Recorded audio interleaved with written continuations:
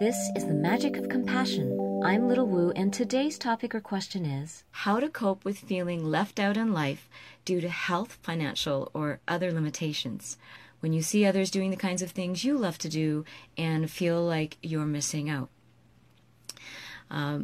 That's such a great question, because we all have at some point in our life felt stuck, felt like we're dealing with something very difficult, and whatever it is that we're dealing with is preventing us from doing other things that we actually really want to do. So often it is something like an illness or an accident that's happened, or financial difficulties that are stopping us from being able to focus on the goals that we have in life.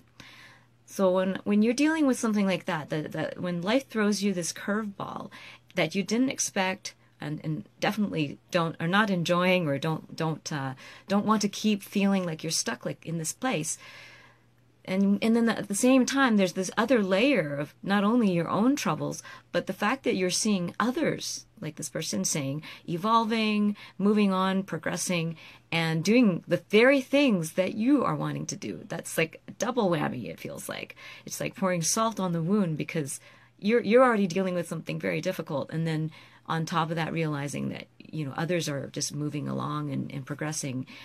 So when you're in that state, what I recommend doing is to recognize that often that curveball is a very powerful time for you. The very thing that where it's often resisting, like the financial difficulty or the health issue, it's actually one of our deep teachings that we're here to deal with.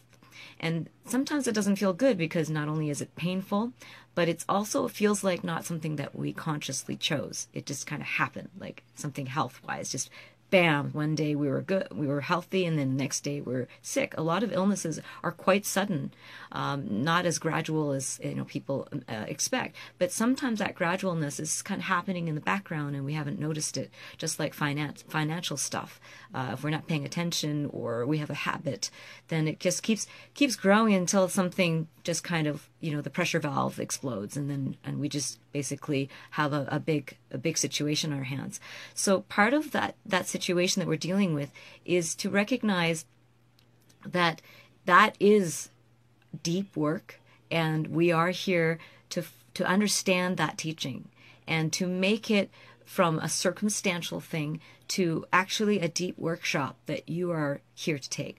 So even though it's unpleasant and possibly very painful, I want you to start to really, and I know this person has actually done a lot of deep work around this. So this is more of a general comment for anyone else who's watching. Hi. I can't see who's actually on this live feed. It just shows little numbers. But I just want to say that when you're in this place, instead of resisting, and especially the second thing is comparing. So the two things, resisting it, comparing, those are two things that really make this feeling of stuckness even more prevalent. So instead of actually welcoming the experience and the teachings, we're actually pushing against it, saying, no, no, no, no, no.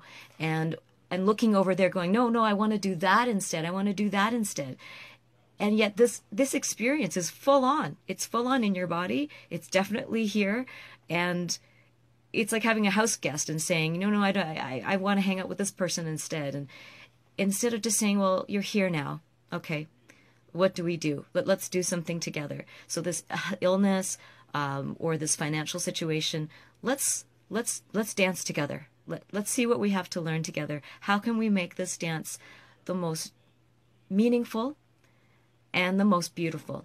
So one of the things that I like to say, and whenever I'm dealing with a situation that's really hard, I always ask, what is the most beautiful thing that I can do with this situation? And so that's actually asking your higher aesthetic self. And I say aesthetic because whatever you find beautiful in life, it's often well beyond just a physical beauty. It's beyond physical beauty of a person or physical beauty of a room or artworks. There's a physical sense of beauty around actions. What is the most beautiful action that I can take in the situation? So if it's around an illness or around financial difficulty, when you ask that question, your mind starts to try to answer it. when you're in this place and you ask the right questions, then your mind is being guided to actually come up with the right answers for you. Because if your question is, why am I being left out? Why am I being left behind? Why is everyone else able to do the things that I want to do and I can't? Why am I here? Why can't I do the things I want to do? Why am I so stuck? See that line of questioning? That is a line of questioning that creates angst. It has to create angst, because you can't really answer that, because the energy of the question's already answering it for you. Why? It's a rhetorical question, really, because the answer is in the tension of the question. So if you ask the question instead, how can I make this meaningful? How can I learn something very powerful in this experience? What is the most beautiful thing that I could achieve in this illness, in this darkness, in this financial limitation, whatever limitation I'm dealing with? What is the most beautiful thing I could do? The mind starts to create amazing pathways, and it becomes this gateway into potentially a different side of your life that you'd never experienced.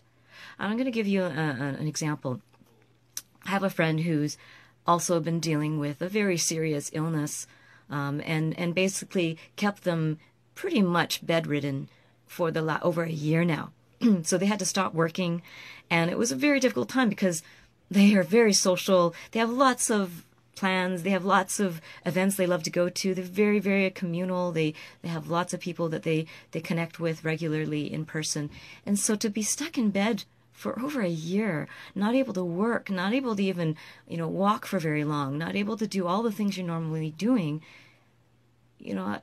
I've been really admiring how she's really gathered her sense of self and said, what can I do with myself instead? What other passions do I have that I can do right now? And so she has a passion for reading and certain topics, relationship topics that she's been reading about. And over the last year, and actually way before that, she had been studying and learning. And she started to make little videos because she can sit up for a few minutes at a time. And she started to record herself talking about these things that she's passionate about and putting them online. And now she's got this following, and she's built a website, and she's doing these all in these little spurts, right? These little spurts of 10 minutes, 20 minutes when she actually can sit up for a moment. It's not enough for her to be able to work, and she can't go out still very long, but she's doing something that she would not have been doing if she had been well, because she has other things that she'd be doing.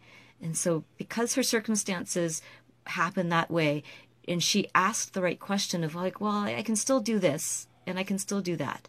And then her mind started coming up with some additional new things that she could do. So this is an opportunity. And I know it's easier to hear that than actually do it, but we all get put in that position. And it happened to me too when I was really sick. And I took that opportunity to study health, to really understand what was going on inside me. And that's actually how I discovered my calling in life.